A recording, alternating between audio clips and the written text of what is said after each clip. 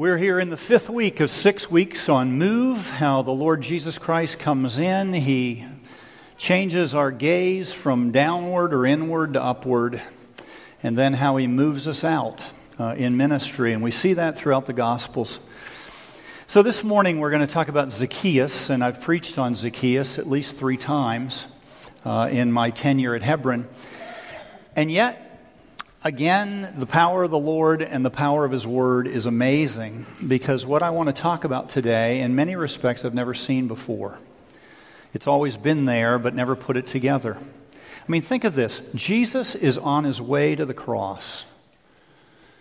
He's passing through Jericho, and yet He stops there. And He does something fantastic there, not just for Zacchaeus, but for us. So let's take a look at 2 passages that Luke put almost back to back. They're just separated by a few verses. 2 very familiar stories. First of all, from Luke 18, beginning in verse 18. And a ruler asked Him, "Good teacher, what must I do to inherit eternal life?"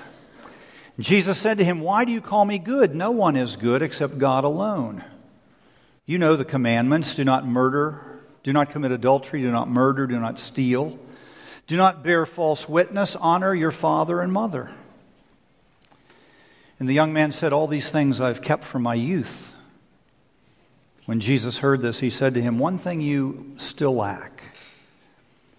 Sell all that you have and distribute to the poor, and you will have treasure in heaven. Come, follow me." But when he heard these things, he became very sad, for he was extremely rich. Jesus, seeing that he had become sad, said, "How difficult it is for those who have wealth to enter the kingdom of God.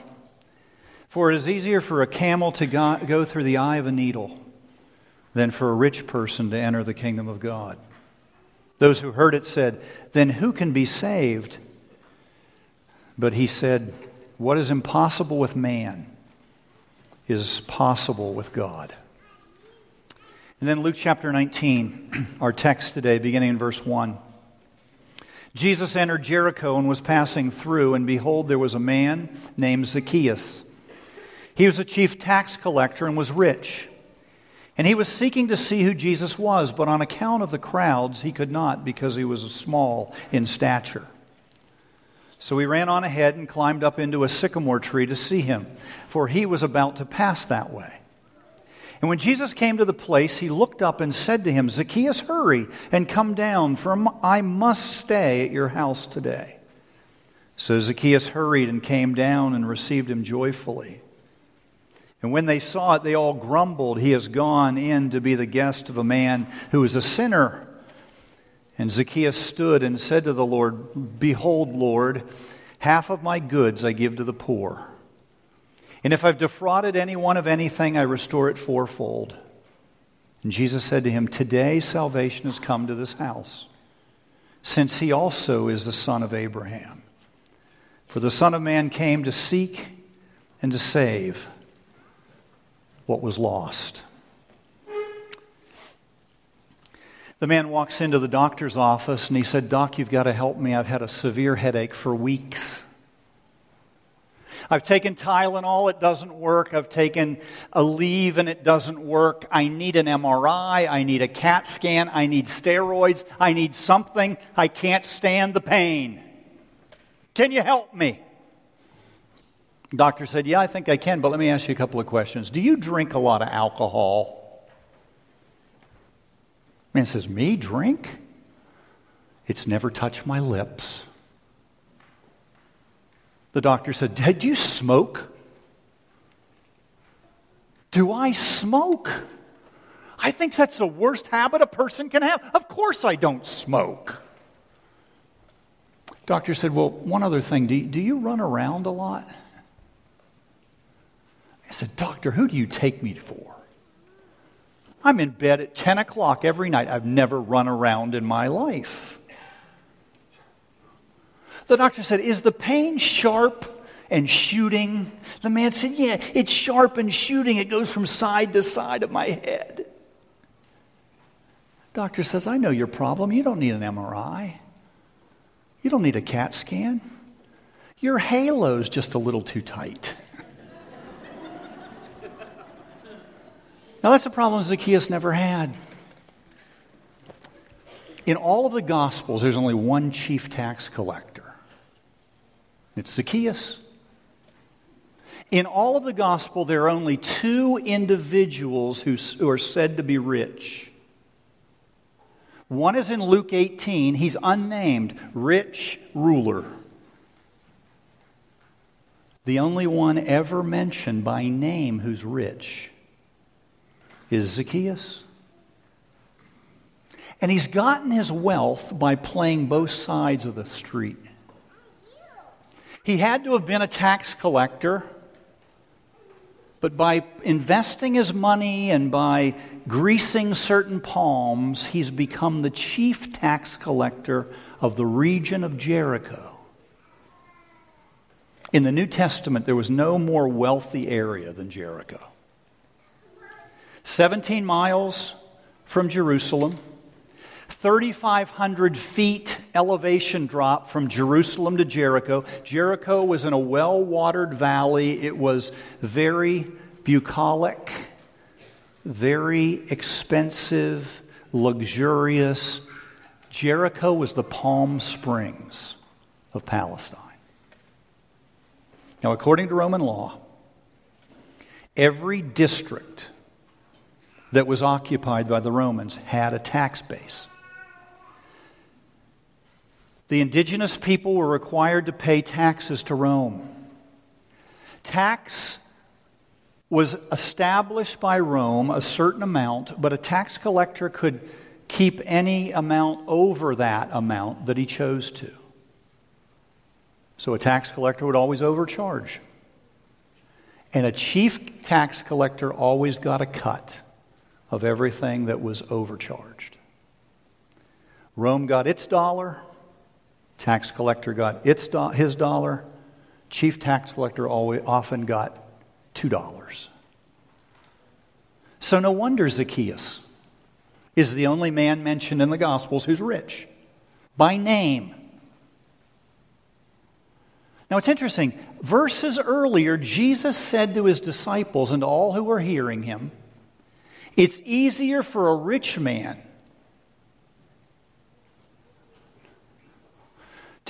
let me say it differently. He said it this way. It's easy for a camel to go through the eye of a needle. And he was talking there about a sewing needle. He wasn't talking about a little hole in the wall of Jerusalem that was called the needle.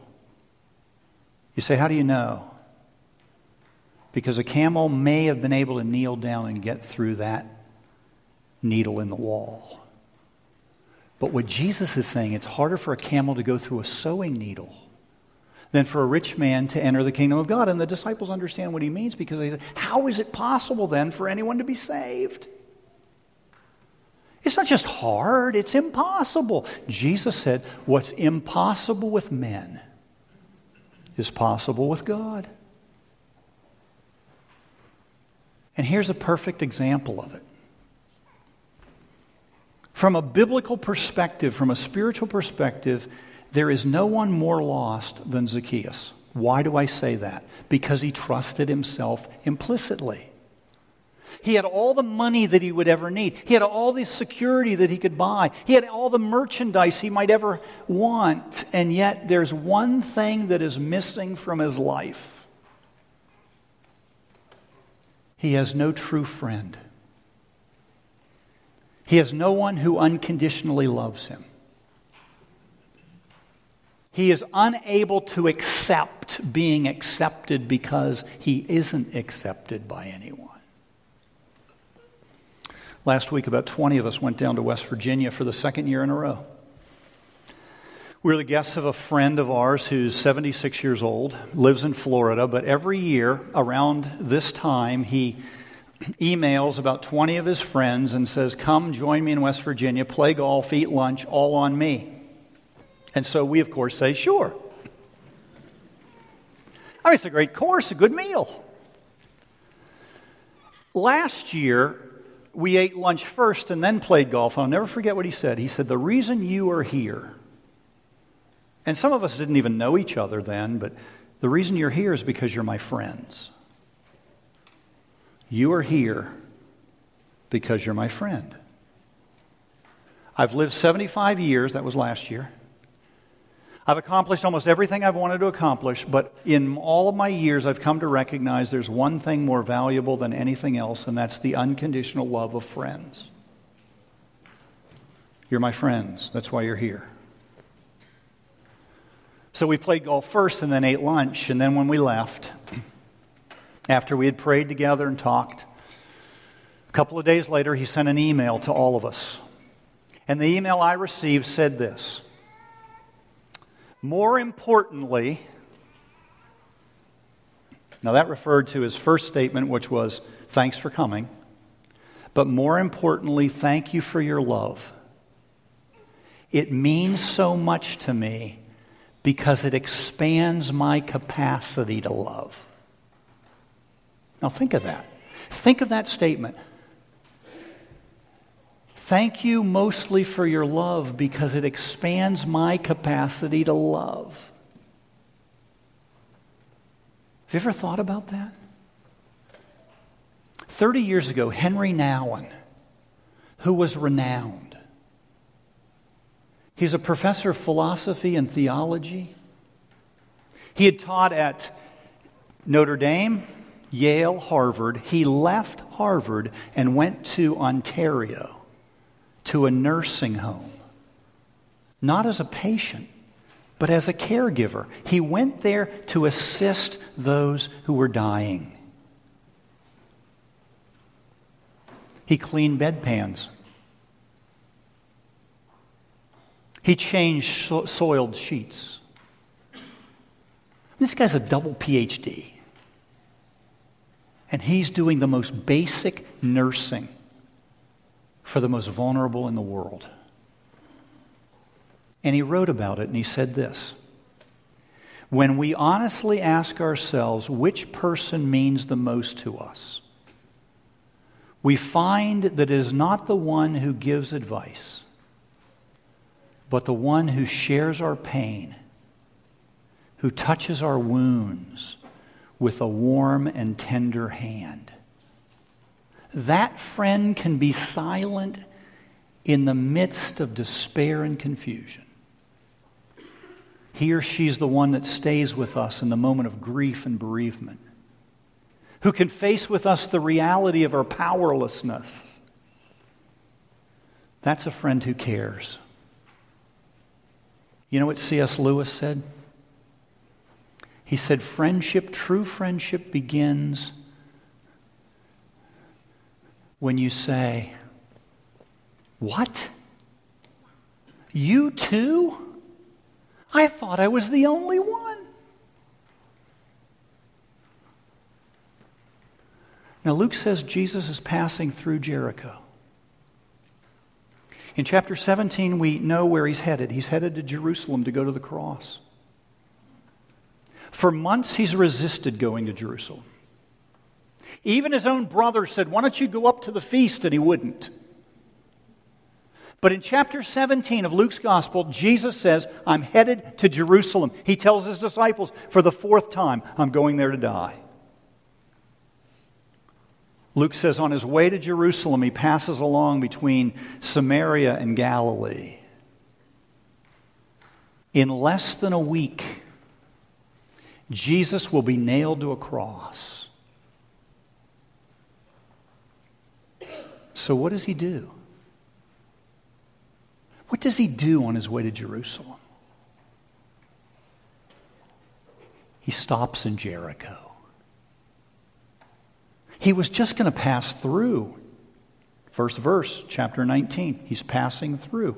But on his way into town, he sees a blind beggar who cries out, Jesus, Son of David, have mercy on me. Jesus heals his blindness. And while that's amazing, what's more amazing is what happens when he gets into Jericho. He stops. He stops on his way to the cross. And when he stops, he reveals the in of the gospel, the up of the gospel, and the out of the gospel. He stops in Jericho to save a chief tax collector who's rich.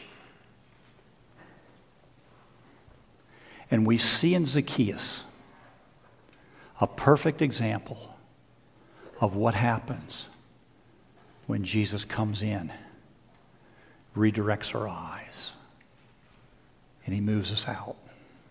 So let's dig in. First of all, notice, if you will, the setting. Look at verses 1 and 2. Jesus entered Jericho. He was passing through, and behold, there was a man named Zacchaeus. He was a chief tax collector and was rich. Now, I would venture to say there's no more famous story, especially to VBS kids, in the Old Testament than the walls of Jericho tumbling down. 1,300 years earlier, a man named Joshua, the son of Nun, the assistant to Moses, leads God's people to victory over this town, Jericho. They had major walls. It's the first town that Israel comes to when they enter the Promised Land. It's the first town that God tells Joshua, I will destroy it. It will become yours. You know what Joshua does after the walls come tumbling down? He pronounces a curse on the city. Listen to what he says. Cursed before the Lord be the one who rebuilds these walls. And yet they were rebuilt. And Luke says Jesus is passing through that town. Do you know what Jesus' name is in Hebrew? Joshua. When the first Joshua comes and the destruction happens, he pronounces a curse. When the second Joshua comes, who is headed to destruction, he pronounces a blessing. Listen to what the Lord said to Joshua, number 1. You and the priests and all the people of Israel are to march around the city 7 times. And on the 7th time, blow your trumpets and issue a shout, and the walls will come down. Now, that's what most of the VBS kids are taught about Jericho whenever they're doing that story. Remember what happens before the walls come down? There's a woman there who's a prostitute. She's named after a foreign god, Ra, the god of light. Her name is Rahab. Before the walls come down, God saves that prostitute from destruction. Here, before the destruction of the second Joshua, God saves a chief rich tax collector named Zacchaeus. The second Joshua is just like the first. He's come to deliver the people of God from coming destruction. And yet, before he is destroyed himself, he saves a rich man named Zacchaeus. Second, notice the search. Look at verses 3 and 4. And Zacchaeus was seeking to see Jesus, who Jesus was. But on account of the crowds, he could not because he was small in stature. So he ran on ahead and climbed up into a sycamore tree to see him as he was about to pass that way. Now think of Zacchaeus and the difference between Zacchaeus and the blind beggar that Jesus meets on the way into town. The blind beggar is blind. Zacchaeus can see. The beggar is nameless. Zacchaeus is named 3 times. In 10 verses, he's named 3 times. Do you know how unusual that is? Do you know what's more unusual? That Jesus speaks his name. Zacchaeus, come down. In the whole of the Gospels, Jesus only names a few people by name. Remember in Matthew 16? Jesus and his disciples are up north. They're in a place as far north as they ever go. Caesarea Philippi. Jesus says to his disciples, "Who do men say that I am?" And they say, "Well, some say you're John the Baptist, come back from the dead. Others say you're Elijah." Jesus said, "Who do you say that I am?" Simon says, "You are the Christ. You're the Messiah. You're the Son of the living God." Do you remember what Jesus says to him? "Blessed are you, Simon, son of John. For flesh and blood has not revealed this, but my Father in heaven. You will no longer be called Simon. You will be called Petros, and upon this Petra, rock, I will build my church." Jesus renames him. He calls him, instead of Simon, he calls him Peter. He gives him a new name because he is going to create in that man a new character. He's going to give him a new heart. Notice here, Jesus doesn't rename Zacchaeus. You know what Zacchaeus means? Pure and righteous. The word righteous means generous, pure and generous. If ever there were a person who was misnamed, it's Zacchaeus.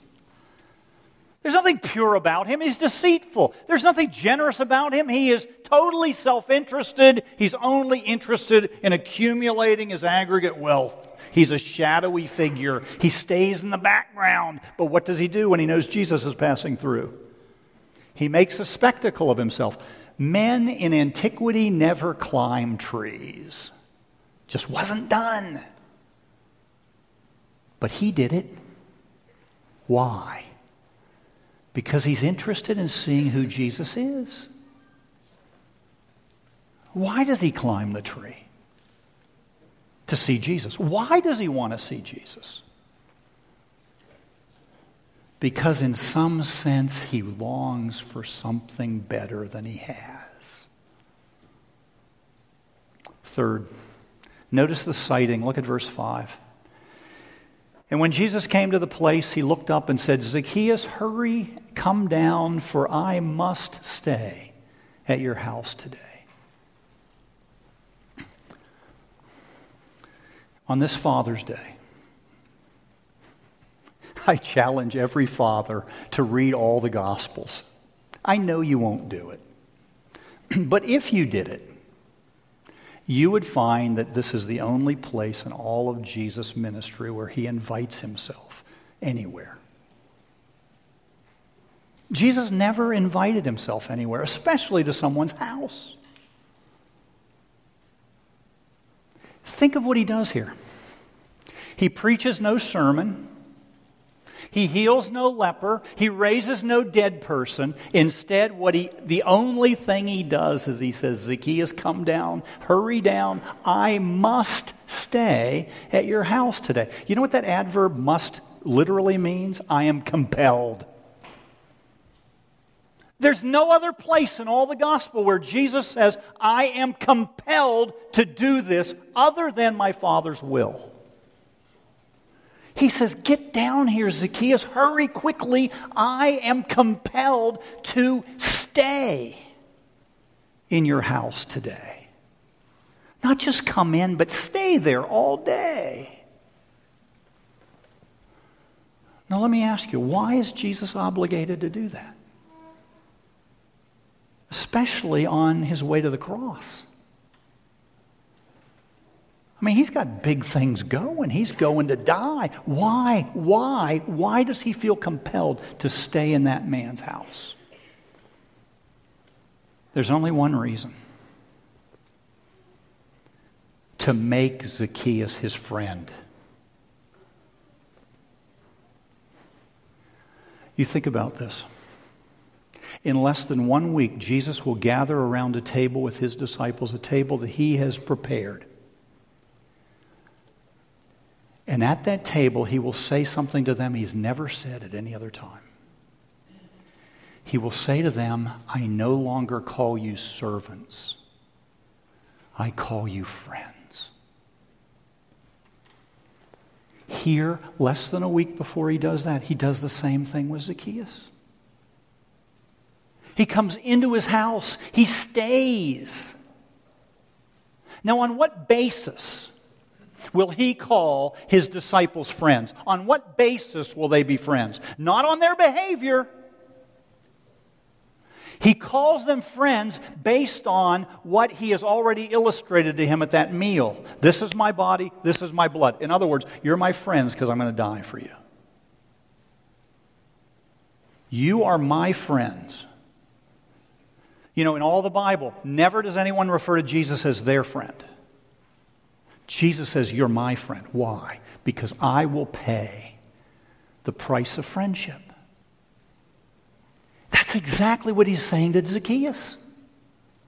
I need to stay in your house because you need to know that I am your friend, because I am going to do for you what you could never do for yourself. I'm going to make the impossible possible. I am going to divest myself of my life to touch your deepest wound, to heal your greatest longing, to satisfy you in a way that you've never been satisfied before. Fourth and finally, notice the surrender. Look at verse 8. And Zacchaeus stood and said to the Lord, you know, they're at the table eating, so he stands up and he says, behold, Lord, the half of my goods I give to the poor, and if I've defrauded anyone of anything, I will restore it fourfold. Now, according to Roman law, if a person was discovered to have defrauded anyone, they had to restore the one they defrauded 4 times what they had taken. A 400% return. But notice here, it's not Jesus who points out his fraud. It's not somebody else in the house. It's Zacchaeus himself. In the presence of Jesus, he comes to recognize that he's a fraud. And he says, I will restore to those that I've defrauded 4 times what I've taken. His own heart makes the discovery. In the presence of the only pure and righteous one, Zacchaeus finds out the truth of himself. I'm a crook. I'm a conniver. I'm a scoundrel. I'm not pure and righteous. He is. And yet notice, he doesn't lead with his guilt. He leads with total surrender, abandonment. He says, I'm willing to voluntarily give up half of my wealth. There was no law that required that. Before he gets to the fourfold restoration, he first says, I'm going to take half of my wealth and give it to the poor. Here, in the presence of true, costly friendship, in the presence of the one who alone is able to give himself completely to Zacchaeus, generosity breaks out. Do you see this? When Jesus comes in and he redirects his eyes, there's always the out. There's always the moving out. For years, Zacchaeus has chased another god, the god of his own making. Why has he chased it? To cover his own shame. But here, in the presence of unconditional love, the chase is over. Here, in the presence of a perfect friend,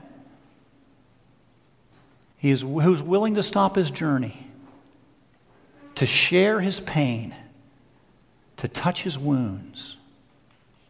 Do you know how much it cost Jesus to go into the house of a rich chief tax collector? It's greater than Henry Nouwen leaving Harvard to go to a nursing home. And that's not lost on Zacchaeus. If Jesus is willing to divest himself of all of his reputation to come to my house and to stay, I am willing to give up my false god for the only real one. I'm willing to accept that he accepts me.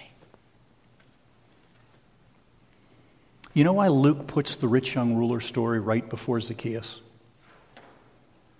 Because he knows that there's another rich young ruler who is able to do what the rich young ruler in the Bible can't do. He's able to sell everything he has and give it to the poor. And his name is Jesus. Jesus is the rich young ruler who is willing to give all away. Do you know when Jesus came into Jericho and he saw Zacchaeus? He really didn't just see him in a tree. He saw him through a tree. He saw him through the tree that Jesus would be nailed to.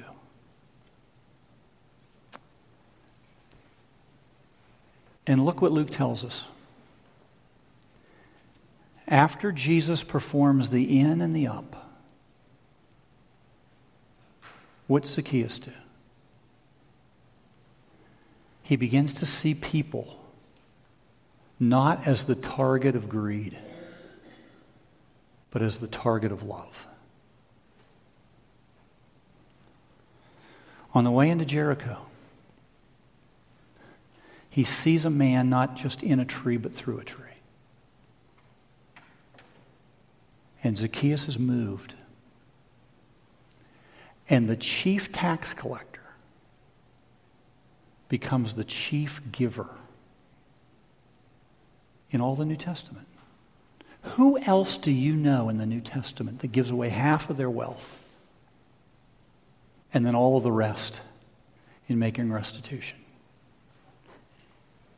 That should come as no surprise.